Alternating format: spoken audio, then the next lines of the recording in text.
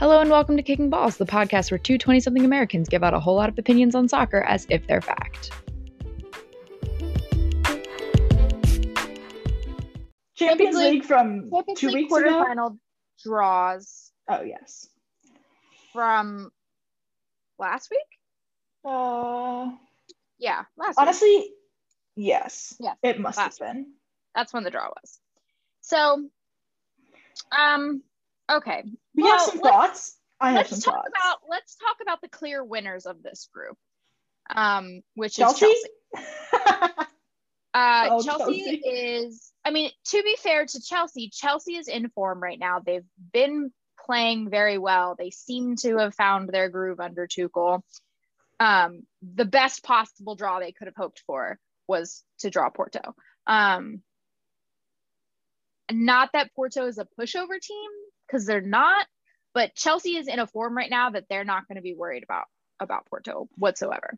I also wonder if Porto gave all that. I mean, they did give all they had against Juventus. Not in a bad way. No, but I sometimes agree. you have do they have it in them to do that again? I will be rooting for them. So maybe that extra support will push them over the edge. I mean, I think I think that it could be entertaining if Chelsea goes into it thinking that it's the easy. If you were to look at this, you'd be like, oh, Chelsea's a shoo-in. So I feel like if they look at it like that, which I'm not saying they will, but I don't think that they will look at it like that. I don't think they've had a good enough of they've been playing well recently, but they haven't had a good enough of a season that I don't think they're going to be riding too high or anything like that. But that's true. Not a whole lot to say about that matchup other than the clear favorite in that matchup should be Chelsea. So the winner of that will play the winner of Madrid, Liverpool. So honestly, what a game that's going to be. Really, those are the four teams that are on that side of the bracket, Also, the Real Liverpool match is just going to be so funny because they're both not playing well, but they're also both kind of they're playing both not playing well. Okay, but here's something that I didn't realize about Real Madrid. Ramos hasn't been playing. Yeah, he's been injured. Yes. I spaced out about that. I knew that was a thing. Because they've been playing so badly. That's why they're bad. Yes. When he's back, they're gonna be good now. He's their whole team. He's literally their offense, midfield, and defense, and their goalie. He is. He's literally their goal scorer, their captain, their coach. He's the whole team. He's the whole team. Okay. Is he gonna be back for this? Yeah, he's back now. I think he came back in the most recent La Liga game. I think. Oh, I didn't know he was back. I thought he had another couple of weeks. Oh, well then. I think he's back now. I mean, don't root me on Real Madrid in this game. Well, that's what I'm like. I'm like, do I root for Real Madrid right now? Honestly, I'm like, who would I rather play in the final? I don't know. Those two, who knows? Honestly, because I hope Chelsea or Porto beats them. Whoever wins the Chelsea Porto game, I hope that's who wins the semifinal. The thing is though that if you meet Real or Liverpool in the final, you don't know what team you're gonna get, especially for Liverpool. That's what I mean. So what I'm saying is, I want whoever wins Chelsea Porto, I want them to win the semifinal. Oh yeah. 100. Oh, obviously, yes. Completely agree with that. I see what you're saying. Okay. Now, but anyway, let's just say that's one half. That being said, that's one half of the table. So half of the bracket is mediocre at best: Liverpool, Real Madrid, Porto, and Chelsea. And the other half of the bracket is so stupid. The two best teams in Europe, PSG and Dortmund. So Dortmund has Man City. This is a struggle for me as a human, as a fan, because my German team is Dortmund and my English team is City. Now, obviously, I'm going to be rooting for City because City is above Dortmund in my overall team hierarchy, but also because City has a better chance of winning the whole event than Dortmund does. I was saying this when the draw came out, in that I think if Dortmund was on the other side of the bracket, they'd actually have a pretty good shot of getting to the final. And agree. I don't think it would be out of the question for Dortmund to beat either or City and or Bayern, but I don't think they could do it twice. Like much like we were just talking about Porto, did Porto do everything like like go all out? Is that like Dortmund, I think like could take down City, but if they took down City, they wouldn't have enough in them to take down Bayern. So I see what you're saying. Do you see what I'm saying? So I just don't. I mean, they've played Bayern how many times this year, and Bayern just is impenetrable. I don't know. Bayern has up to play Dortmund. Bayern always turns up to play Dortmund, and Dortmund does not always turn up to play Bayern. So honestly, Bayern, when Bayern stumbles, they don't stumble when they're playing Dortmund, and they do stumble, but it's not. But they also stumble and then just like go back. Whatever the last Bayern game was, Alphonso Davies got a red card in the first 17 minutes. And then Lewandowski was like, oh, screw it. Lewandowski had a hat trick. Yeah. Anyway, yeah. But honestly, but they've also lost to like bottom of the table teams in the Bundesliga this year. So like, they're an enigma. They don't make any. Like I think that like they will win when they need to. They do. Like, they show up when they need to. They lose stupid games, but they win the games that they need to win. So the Bayern PSG matchup, the rematch of the final, confident that Bayern is gonna kick PSG. It's me knocking on some wood just to make sure, just in case, you know. Well, the reality is, as a City fan, I'd rather play PSG than Bayern. So like, you're not rooting for PSG in that game, though. No, I'm not. Okay. No. I'm not. But I'm saying like I like Bayern significantly more than I like PSG. Like, you're just saying they're an easier opponent. Yeah. But if I'm like, okay, who do I feel more comfortable beating in a semifinal? Oh yeah, PSG. It's PSG. You know what I mean? But like, that's not to say that like I want PSG to win. Like, I frankly would like to beat Bayern. Like, I mean, okay, so backing up, I think the Dortmund City game will be entertaining to see. I think it'll be interesting to see how the City backline handles Haaland. Yeah, and whether or not Dortmund will be able to sustain like a semi-organized defense against City's possession, and to get Haaland the ball, because I feel like they kind of can't do that. But like, so I think that Dortmund's biggest concern is going to be the fact that they don't have a solid enough defensive structure to be able to deal with the rotating front five of Man City.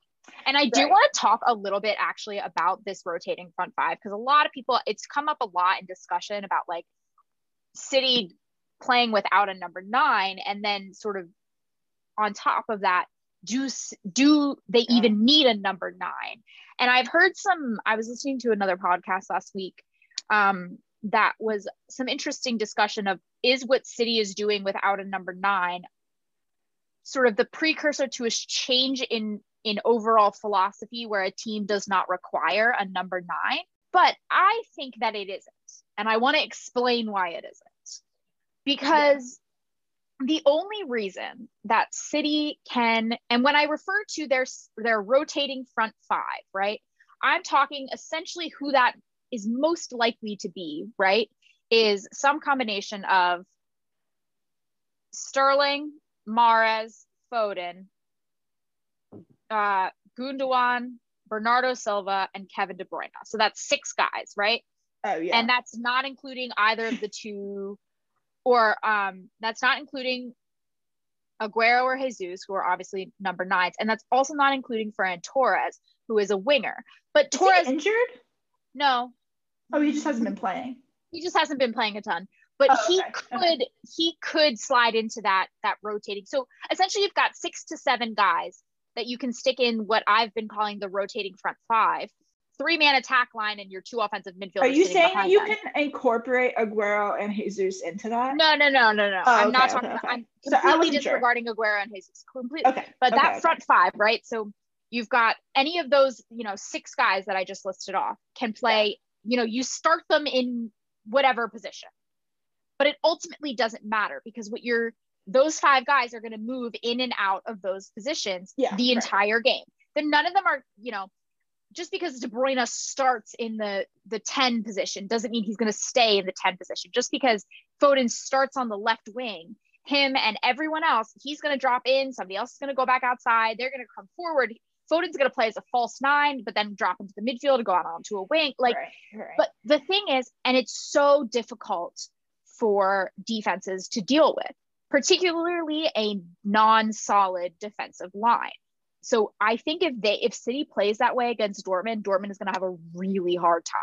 Like really hard time. Yeah, they don't have a defense to be able, and did you just see that Zagadou is injured too? They just don't have a defense. So, they won't be able, unless Haaland decides to score a hat trick in the first 5 minutes, and even then, I think Dortmund's gonna win. Dortmund doesn't have the if City decides to approach the game that way, which I don't think it would be unreasonable to think that they would. They've played like that quite a bit. Yeah, I don't see why not. Yeah. Dortmund would have a very hard time with that. But going back to what I was saying about like, do I think other teams are going to start to do this? Oh, right. Yeah. I don't think so. And the reason is because I just listed off 6 players who can play all essentially 4 of those positions, right? You have to have a guy who can play as a center midfielder, an attacking central midfielder on either of the wings, and as a center forward, whether that be as a true 9 or a false 9. You have to have a guy that can play in any of those 4 positions on the fly, be intelligent enough as a player to be able to rotate in and out without being coached on what to do, enough chemistry between your players to be able to do that, the individual skill level to be able to pick passes, make runs, finish. Like, most teams don't have 5+ they don't guys have enough people. Yeah. You know what I mean? Like, and City has enough guys that they can do that and then still have people that can come off the bench. Like, most teams don't have the personnel to be able to function in that way. And so I don't think it's something that we're going to see widespread. But I do think it's kind of interesting that what they've been talking about in the sense that, because it's come up in the sense, funnily enough, as City is playing Dortmund, in the sense of, do City even need Haaland? And here's the thing about that. City doesn't need anyone, but at the same time, everybody needs Haaland. Yes, like, exactly. You want him. Like nobody doesn't need Haaland. That's you would take him over just about anyone. I would take him over anyone. So I don't think that City playing this rotating front five is something that is ever going to be something that they play every single game in and game out for entire seasons. I think it came about with the fact that they had both of their 9s. Yeah, they both of their 9s were injured and then underperforming. And they had to figure out a way to score goals. So this is the solution that they came up with. And the thing with City too is that they have so many good players who kind of play the same position, right? And the goal is to get as many of your best players on the pitch at the same time, which is what Pep is doing with this formation. With this rotating front 5. But like, if you had Haaland, you would want him on the field. No, so you would want him on the field. He'd play in your number 9. And maybe that rotating 5 would turn into a rotating 4 with a fixed number 9. Like, exactly. Maybe that's what would happen. And I think, City has always been fairly fluid in their, particularly because they don't have a ton of wingers. They have a lot of attacking midfielders that have been converted to play as wingers. And by that, I mean Bernardo Silva and Phil Foden.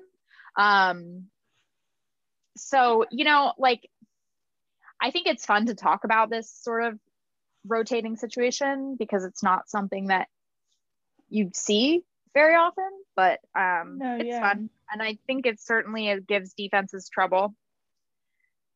But I think it'll be interesting. Essentially, as back to the Champions League, if all goes as expected, the semifinal is going to be Bayern City. And if all goes as expected, the winner of that game wins the Champions League.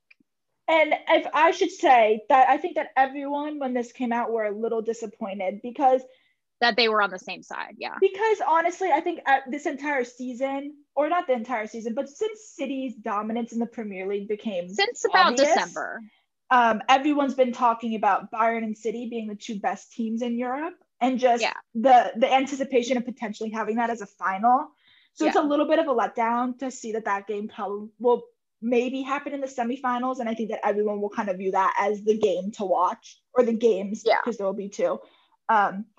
comparably. I mean, they still have to each win individually. Like they both have to win their games, but very much this is all with the caveat of like, if things go as you would expect, it's expected that's what's supposed to happen. It's the Champions League, so who knows what the fuck is going to happen. Way crazier things have happened. You know what I mean? Exactly. Like, so like nobody's saying that this is a given, but should things go as expected, barring major upsets, right? Yes. Like, PSG beating Bayern would be a major upset. Dortmund beating City would be a major upset. Like, barring major upsets, the winner of those, like Bayern and City are going to play in the semifinal, and the winner of that game is going to win the final. Yeah. So, I mean, they're going to be good games. Like Real Liverpool is going to be good. I feel like City Dortmund could be the least entertaining of them all if City just runs them over. Bayern PSG will probably just be entertaining because like they have good players. And Porto Chelsea, honestly, if Porto comes out the same way they played Juventus, that's going to be a really fun game. I mean, I think that with this draw, Dortmund it wouldn't shock me if Dortmund went, we need to put all of our focus on getting back into the top 4 in the Bundesliga so that we have a Champions League spot for next year. Because that's true. You know what I mean? Like I don't think they're going to be putting all of their eggs in the Champions League basket because they are not in Champions League position right now in the Bundesliga. So they need to win. They also just have so many injuries. So many injuries. They do. They're like never like getting a grasp on the season. But they need to win Bundesliga games. So I wouldn't surprise me if they not all that concerned with the Champions League. Especially with like the draw. Honestly, if they had been drawn like where Chelsea was, I'd be like, oh, they might care. But like, well, yeah, because I think in a similar position in the league, Liverpool will be super happy about their draw and go, we could get to the final and anything can happen in a one game. Exactly. You know what I mean? Like if we get to the final, anything can happen. Well, that's the thing. Yeah.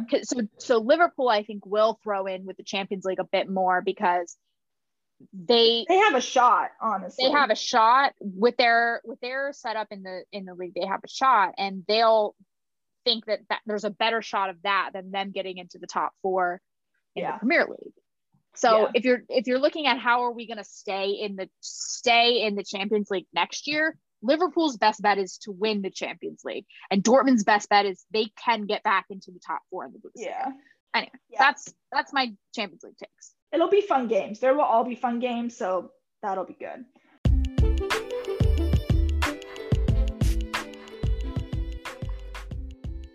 ESPN put out is it the first ever top 50 ranking of women footballers.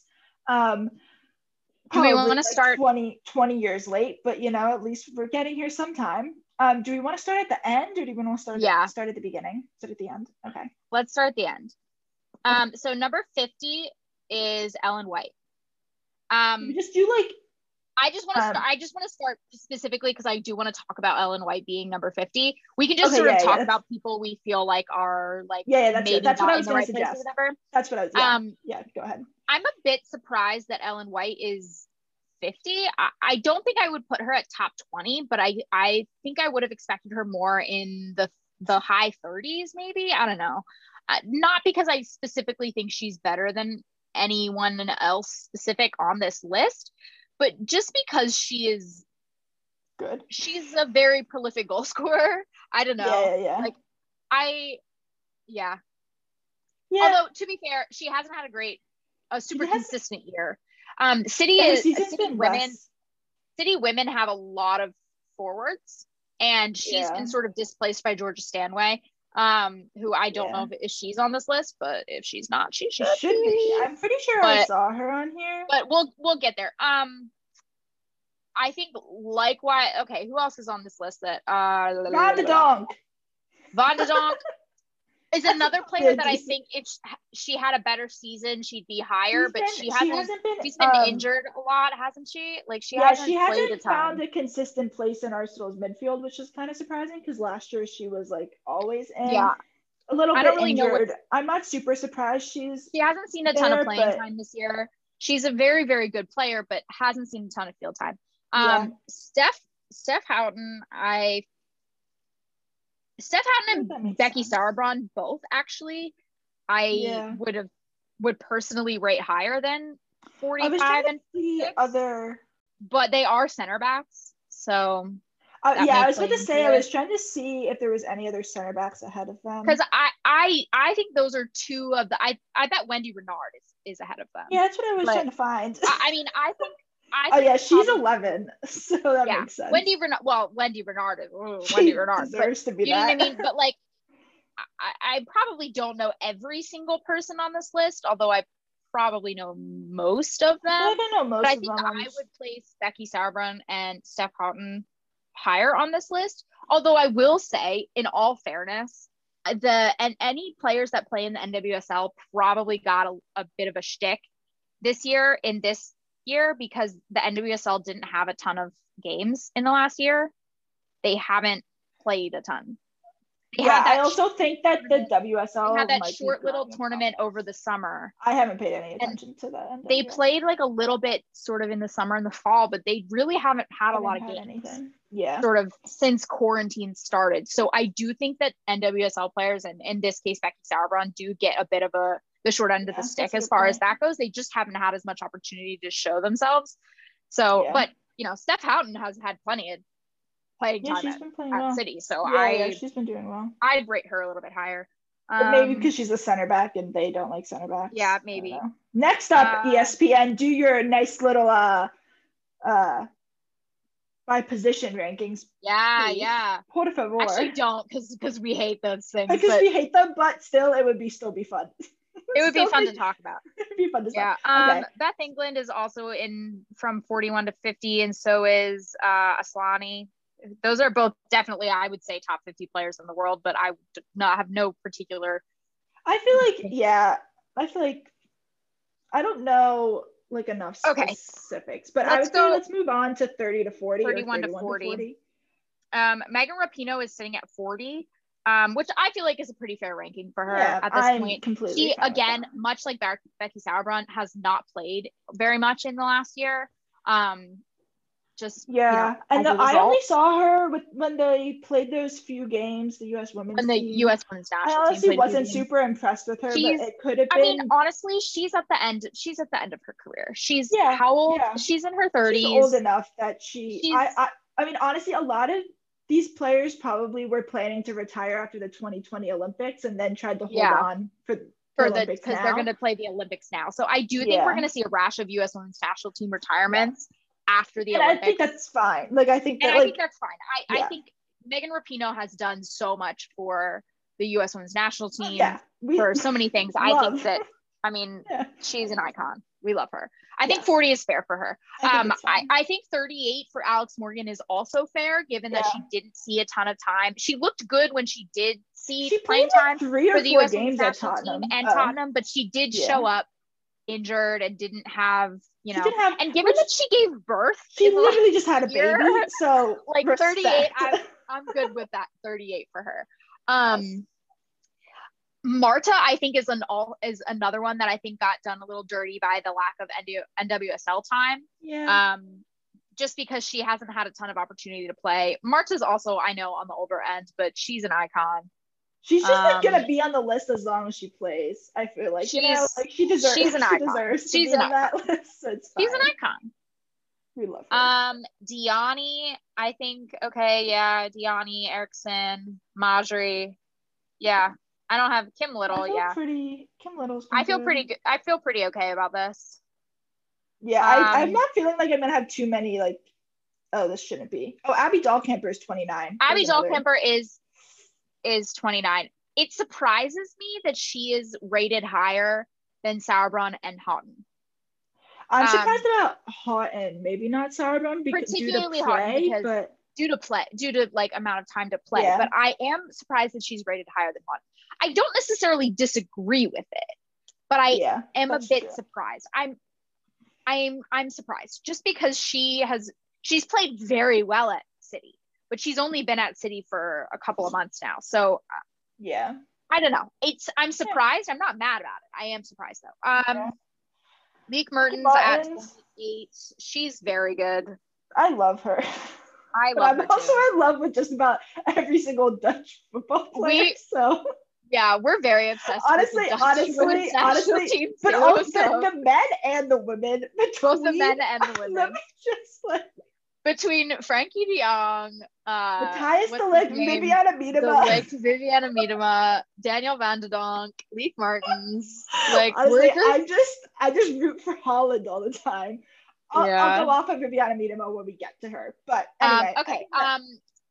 26 is Christen Press. So that's another one. I feel like this is a bit of a low ranking for Christen Press. I think that Christen Press has performed really well at Man U, and very well with the U.S. Women's National Team. She played really well in those past couple of games with the national. In the last couple of games I've seen her play, and I know she's had a good year with Man U.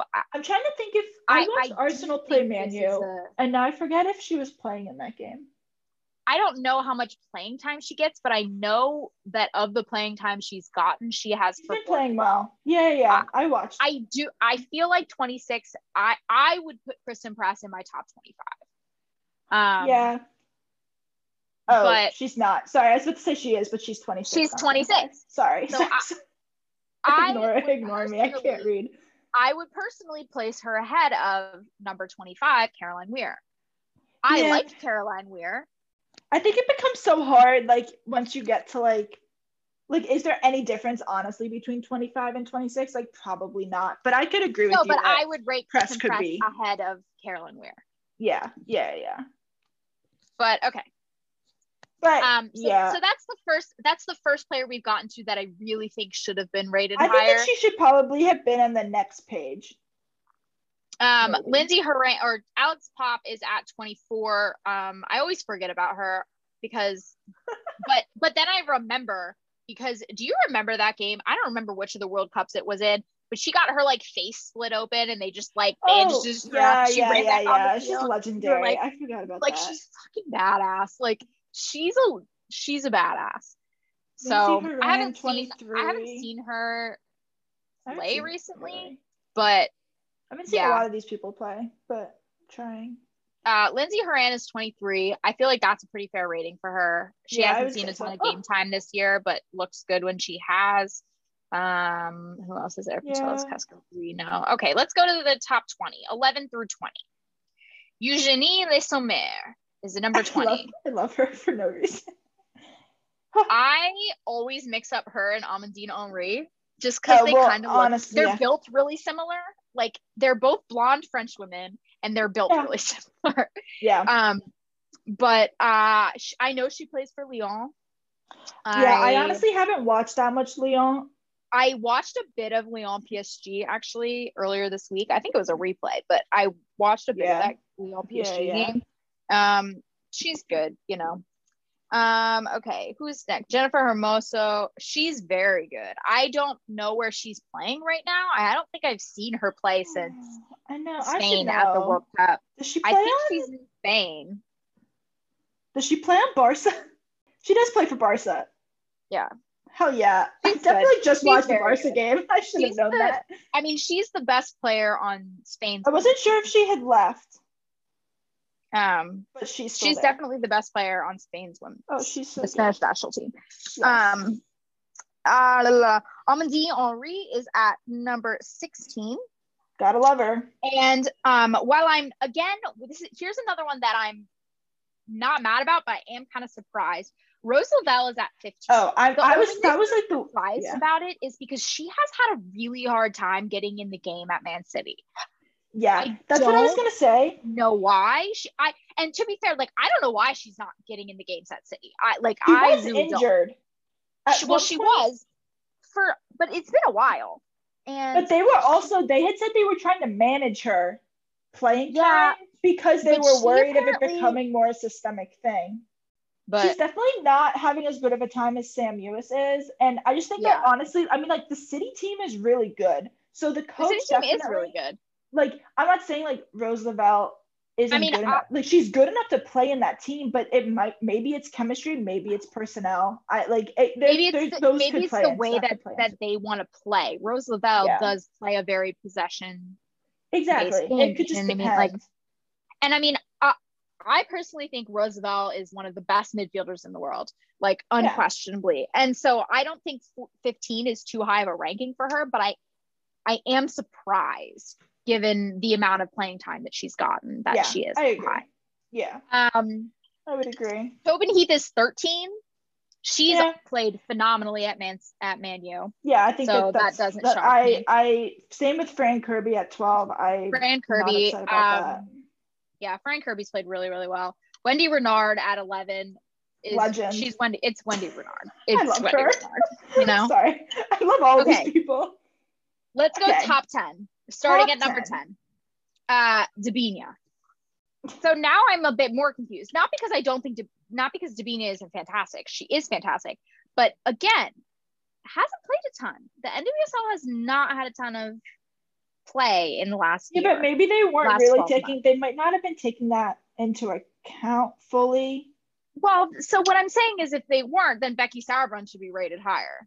Well, right. No, I agree with you on that. I think that and you're so totally right. You know what I mean? So like, I think where they're on the list makes sense if you're saying, well, they haven't had a ton of play time, but then why is Debinha so high? I'm not saying I don't think Debinha is. Who knows? I have no idea. That's fine, but it's number 9. Like, yeah. Number 9 is Carolyn Graham-Hansen. Yeah, she's good. Yeah, I would agree with that. Honestly, number 8. Sorry. I don't think Julie Ertz deserves to be there. Do you want to say something about Graham-Hansen? No. I'm saying I don't think Julie Ertz deserves to be an 8. I kind of agree. I don't know why. I don't think I think before quarantine she was playing so well, but I just don't think in the last couple of outings for the U.S. women's national team, I have not been impressed by her. I have not been particularly impressed by her. I think this is a really, really generous rating for Julie Ertz. Yeah. I think it's a really, really generous rating for Julie Ertz. Yeah. Yes. We're on. Marzan. Yes. She's at Lyon right now. Lyon. Yeah, she's fantastic. Yeah. She's been fantastic for years. We love her too. I am so proud of Crystal Dunn. I'm so proud of her. Honestly, just don't care. Like, so if anyone deserved to be number 6 in the world, and I didn't think they would get the recognition, it was Crystal Dunn. Crystal Dunn is so good. Yeah. She's been playing so well. She's so good. She I love her. She has just not been given she's not been given the credit that she deserves for switching years. From a forward to an outside back. Yeah, like you don't do that. You can go the opposite direction, but not that way. She went from a winger to an outside back, and she's one of the best outside backs in the world. Yeah. I mean, you see sometimes and she didn't start playing there until like 4 years ago. Yeah, I was gonna say, like, you see, like Alphonso Davies moved back, like Bayern moved him back, but like he also did that when he was 18. Like that's. I mean, Crystal Dunn played as a, he did that as like before he was at a senior team level. You know, Crystal Dunn was playing as a winger for the U.S. women's national team. Yeah, and then they were like, what if we stick you like go back? Like, what if we stick you as at right back? Like, what if we just did that? Yeah. And she was like, I guess. And then she killed it. Yeah. We love it. Totally agree. Good job. Number 5 is Lucy Bronze. Now, yes. I agree. Lucy Bronze. No, I like Lucy Bronze. I have an interesting. My sister thinks Lucy Bronze is the most overrated player in world sports. Okay. So, which I feel like is a bit of a dramatic. I think that's dramatic. I do wonder sometimes if she's everything that she's cracked up to be, but I wouldn't go that extreme. I don't think that I would say she's like massively overrated, but I do think that she is still riding a bit on the coattails of how well she played a couple of years ago. Yes, I completely agree. Because I think that a couple years ago, she was unquestionably the best outside back in the world and unquestionably one of the top 5 women's players in the world. Yeah. And I do think she's continued to ride on those coattails a little bit. I still think she's very good. I think she's definitely top 15 still. I don't know that I would put her top 5. Yeah, I agree with you. I think at this point in their careers, I would rate Crystal Dunn ahead of her. Yeah, I mean, honestly, she's ahead of Crystal Dawn on reputation, right? Like, yeah. there's I mean, I think no difference. Lucy Bronze is this high up on reputation, which is fair fine. to a certain point. She's had a phenomenal career. She's a great player. And again, we don't even know, like, we don't know. This is the first time they've done these rankings. We don't know, like, the methodology. So, like, it might just be more than when did they start doing it? Like, how are they doing this? And obviously, it's really difficult to rate players when you're rating them from all over the field. So exactly, yeah. So it's hard, but maybe a little high. Okay, number 4 is Harder. Lovely. We'd love to see it. I agree. Cool. Okay, Good job. Top three. Now, I feel like if you and I were gonna pick a top 3, this is the top 3 that we would have picked. I don't know if we would have picked this order. I don't think we would have been able to order them. No, because I'm in love with these are the best 3 and then everybody else. But I would not have been able to order them because I'm in love with 2 of them. Like, number 3 is The Love of Rachel's Life, Vivianne Miedema. Honestly, the sad thing is that her and Sam Kerr. Number 2 is the other love of Rachel's life, Sam Kerr. And number 1 is America's Sweetheart, The Tower of Power, Sam Mewis. I mean, I love Sam Mewis too, not on the level of which I love Kerr and Miedema, because I have absolutely no issue with the top 3 here. I have no issue at all. I'm so happy. I'm like very content. I'm like, I think looks good. They're pretty clearly have been the best 3 players in women's soccer in the last year. Yes. May I say also, just to note, all 3 of them are in the, top 5 are all in the WSL. Sorry, kept moving down. I realized that you could say top 5 are all in the WSL. I think that is something that speaks a lot to the improvement the WSL has made. Yes.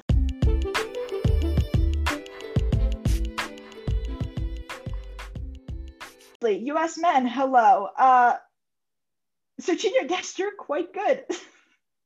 Oh man. Okay, let's talk about. Can I just say, to just briefly say that we were laughing that our U23 team lost because our U23 team is playing as our first team because our best players are under the age of 23.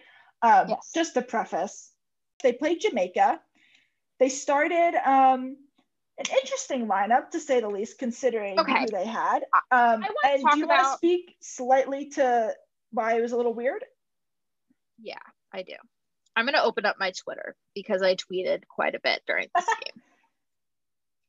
And just full disclosure, one of the things that I tweeted during this game was that this is a Berhalter hate account.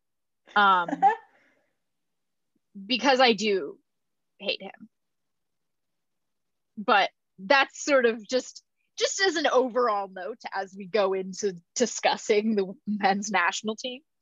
The first thing I tweeted was, can someone please explain to me how you have Gio Reyna, Brendan Aronson, Christian Pulisic in your squad, and Leggett and Acosta are starting in your midfield? Look. There were 3 guys that played on Thursday that play in the MLS, okay? Acosta, Leggett, and Aaron Long. Long came out fairly early for Chris Richards. And I don't dislike Aaron Long. He's my least favorite. Kellen Acosta and Leggett played like the whole game. Maybe. Can someone I need someone to explain to me. I need someone to explain to me what Greg Berhalter's hard on is for Sebastian Leggett. Like, he needs to look like he's trying to favor the MLS in some fashion. But this man not only always makes the rosters, but always plays 90 minutes. Like, what the fuck? Like, he's 28. He's okay. No. This is a 28-year-old who has only ever played in the MLS. He tried to make a go of it at West Ham in his late teens and early 20s. I did the Googling. Okay, I did my background knowledge. Did not play a single game for West Ham. He could not get on the field for West Ham. Was good. For West Ham. Get out of here. What are you doing playing 90 minutes? And I heard someone was tweeting, oh, it's about the experience. You don't want to, like, Leggett has He's more 28. experience He than doesn't need Brendan Aronson. experience. No. They're saying like, oh, he has more experience. Like that's why he's playing. This is a friendly. It's a friendly. Also, I'm sorry. Did you see Aronson play once he came in? Did you see Brendan Aronson on the field? I'm sorry. He's playing at Salzburg. That's more experience than anyone's gonna. It doesn't matter. Like they're like, stop. It's enough. These kids are good. Just play them. The Acosta thing, I can excuse because they didn't have a 6 in their lineup and he played in the 6. So I can forgive that, okay? I can forgive that. If that had happened, then either Tyler Adams or McKinney had been on the roster, I would have. We'd have a really big problem. But go fight. They don't have a 6. They don't have a 6, so I can forgive Kellen Acosta playing as their starting 6, okay? I can accept Aaron Long. I can accept it. I don't have to be happy about it. I would prefer Chris Richards, but I can accept it. Yes. Sebastian Leggett, and somebody's gonna be like, Hockey, he scored 2 goals. I'm like, okay, but did you actually see the goals that he scored? Because I'll tell you, they were created by Brendan Aronson. Yes. I'll tell you, he didn't do jack shit to help create those goals. And anybody who was standing in the position, anyone who was standing in the position that he was in, damn well better have scored. Yeah, but if he hadn't scored, I'm just like, what? That's my gripe. That's my gripes with him. But I don't think that man should even sniff the U.S. men's national team with the men that they have. But let's talk about the people that I do like, which is everyone else. But let's talk about them a little bit generally. Okay, so they had Dest playing on the left, which is a choice. Not where he plays for Barca, but he plays on the right. And here's the thing about we've discussed this before about what side he should play on. Yeah, but not on the podcast, I don't think. Oh, sorry, that's true. Dest is good on either side. That's indisputable, really. And I thought that Dest was their best player Thursday night. I would agree. Yes. Or Thursday afternoon, I guess it was. Whatever, but he was their best player. But I will say, and it's not that Reggie Cannon like didn't look fine at right back, right? Like he looked fine. Yeah. But I will say that I think that the issue is, right? I think Reggie Cannon is marginally better as an outside back than Anthony Robinson, right? But Reggie Cannon is a right back and Anthony Robinson is a left back, and Dest can play either side. So while I get that Reggie Cannon is marginally better than Anthony Robinson, I do think it's worth noting that Dest is better on the right than he is on the left. Yeah. So what Berhalter essentially decided with the way that he lined up is that he would rather Dest play at 90% and Cannon than Dest at 100% and Robinson. I don't know that I agree with that. I don't know if I agree with that either. I think they're gonna have to decide if Dest plays better with Pulisic or if he plays better with Reyna. Well, I think you're just gonna decide which side he plays. Like there might like. But I would say I want to talk more about that too, because I don't know that I like Reyna and Pulisic as the two wings. Okay, yes. Wait, hold on. Let's just stick with sorry, I was moving ahead. I also like Robinson a lot. I think Robinson feel like he has almost more upside if you think about another year. I think he's a higher risk, but a higher reward, I think. Yeah. I would say so. I would ultimately I would say if he continues to play and continues to get better, I would way rather see Dest on the right and him on the left. I don't think personally, I don't think that the difference between Robinson and Cannon is big enough to put Dest on his worst side. Yeah. You know what I mean? I don't think that the difference is big enough that it should impact that Dest playing in not in his best position. Honestly, maybe Berhalter just wanted to see what it looked like. Like maybe probably. I mean, again, which I'm fine with. This is a friendly, so also, maybe it's not like Dest didn't play well. No, Dest played phenomenally. Like, but it's not that he doesn't play well on the left. He plays well on the left. It's just like he plays well on the left. He just also is better. He's even better on the right. Yeah, I would agree. Sargent looked good. He is, yeah, he looked really good, particularly on that Aaronson's goal. The combo between him and Aaronson and the lead up to that goal was fantastic. That was really, really good dribbling from Sargent. I just think it's clear that he's growing into that 9 position more and more. I do hope he moves on from Werder Bremen sometime soonish. Yeah. Because Werder Bremen don't create a lot of chances. So he doesn't have a ton of opportunities to score goals. He has a pretty decent conversion rate for when the opportunities that he does get, but it's not a sort of a team that suits a 9 that's looking to develop. So I would like to see him. You know what I would like? I would love if Haaland leaves this summer at Dortmund and Josh Sargent went to Dortmund. I think that would be a perfect fit for him, because I don't think he's ready to like jump to a big club, right? But I think he's like, Werder Bremen doesn't have much to offer him anymore at this point. Yes, like I think he has things to offer Werder Bremen, but Werder Bremen doesn't have much to offer him. So I would love to see him at like Dortmund. I do think that they noticed, the whole team as a whole noticeably missed Weston McKennie. Yes. In particular, I think we also noticeably. Purely for him. I missed him just for him. But I do think the team as a whole missed him. I think his presence. Well, also when you think about who was playing instead of him. No, but not even just that. Like, I just think not like he just is so good. And I also think that, I mean, this is speculation, but I do think that he's, despite being 22, a pretty big leadership presence, particularly amongst given how young this team is. I mean, a lot of them are 18, 19, 20. So 22 is like old. For him, it's just funny. It's funny because like it was him and Pulisic were like the first and ones. Adams. Him, Pulisic, and Adams are all like 22. They're all like 98s. And they're like the older guys of the team. Like, well, it's funny too because it was Pulisic and then McKennie, right, who broke in. Like McKennie was, and then Adams pretty shortly thereafter. Yeah. So it's I mean, we love it. This is exactly what we want. And honestly, the fact that McKennie is playing on Juventus and playing such an important role on that team, like, you know, he's gonna have the leadership skills. Yeah, let's talk about Brenden Aaronson. Because he came on in the second half. I didn't watch. Created 3 goals. He was very, very good. And I know that we've talked about him, like, really wanting him to be. It's going to be really interesting. I would love to see him in the starting lineup. I don't know how they would swing that.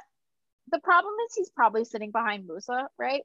If you're going to have Pulisic and Reina play on the wings, Sargent's your obvious starting number 9. And then you've got Musa, McKennie, Adams as your midfield. You would assume. Brenden Aaronson is the first guy off the bench in any of the midfield positions or as a winger. Wait, unless this might be a little bit, this might not be worth it because I want Tyler Adams in my midfield, but you could put Tyler Adams as one of your fullbacks because he does play like that for Leipzig, and then you could put Aaronson in the midfield with Musa and McKennie. Could you put Tyler Adams at left back? Yes, I figured it out. Done. So call up Berhalter right now and figured out your lineup. Hello, Greg Berhalter. We've done your job for you. So happy I thought that one through. Adams at left back, Dest at right back. Richards Brooks is your center backs. Your midfield is McKennie, Musa, Aaronson. I've gotten hot. Sargent as your 9. Reina, Pulisic as your 2 wings. 2026. That's a hot lineup. That's a hot lineup. That is a hot lineup. Has anyone else thought of that? Because did we just crack the code? We just cracked the code. Talk about ways to make sure all your best players play. I figured it out. How to get your best 11 guys on the field with Katya and that solves. My God, that solves the issue. Now I'm saying, God, my glasses started fogging up out of excitement. We have escaped the matrix. Because Tyler Adams is very, very good. He's very, very good as a 6, but he's also very, very good as a left back. But Brenden Aaronson, man. I'm just saying, like, if Brenden Aaronson continues to play like that, you want him to be in your midfield, and you want Tyler Adams on the field, and you want Des playing right back, and you're not going to take Musa off for Aaronson, most likely. No shade. I don't want to shade Tyler Adams. I'm not shading Tyler Adams. But he's clearly number 3 of the Pulisic, Adams, McKennie generation, sub-generation. Yes. Right? And then established himself the least. And I think if Aaronson continues on the trajectory that he seems to be on, he was on fire in the MLS Union last year, went to Salzburg, and has done very well at Salzburg. And if he continues, Salzburg is one of those clubs that pumps into the big clubs. I mean, that's where Haaland came from. So, Yes. Though I think we cracked the code. I think we cracked the code too. Can someone tell Greg Berhalter that he can pay us? Yeah, someone get a hold of Greg Berhalter. Let him know we did it. Can you tweet at him that we figured out this? I tweet bad things about him too much. You can't look at my Twitter and get blocked. I could tweet at him, be like, I figured out. Just use the podcast one. Use the podcast Twitter. Feel like you figured out your lineup. We can't be the only one who's thought of that. We can't be the only one who's thought of it. I haven't heard anyone say that. But there's no way we were the first 2 people to think about that. There's no way. If we were, I would have patented it. If we were, I want some money. If we were US Soccer, pay off my student loan. Listen to this podcast. If we were the first people to think of that, US Soccer better pay all my bills. I mean, we can't be. It's obvious where Adams plays for Leipzig. We can't possibly be the first people to think of it, but if we are, I'm still really proud that we thought of it. Or that, I'm surprised that we didn't think of it before right now. Honestly, yeah, because we were all on Chris Richards playing instead of playing center back. Because we were all on who plays left back so Des can play right back. But we also had it, but when we last talked about it, we had not seen Brenden Aaronson actually play with these players. With these guys, and we after being at Salzburg MLS season. Yeah. So honestly, there was a little bit of we think he could be good, but we had also thought he might be a sub. But after this last game, I want him in my starting lineup until he proves me otherwise. Yeah. So sorry, Tyler, I was going to play left back, please, and let Des play right back. Solution. Okay. Do we have anything else to say on this matter? Or that was a pretty euphoric way to end, I think. No, I don't have anything else to say on the matter. That's all for this week. We'll see you next week on Kicking Balls.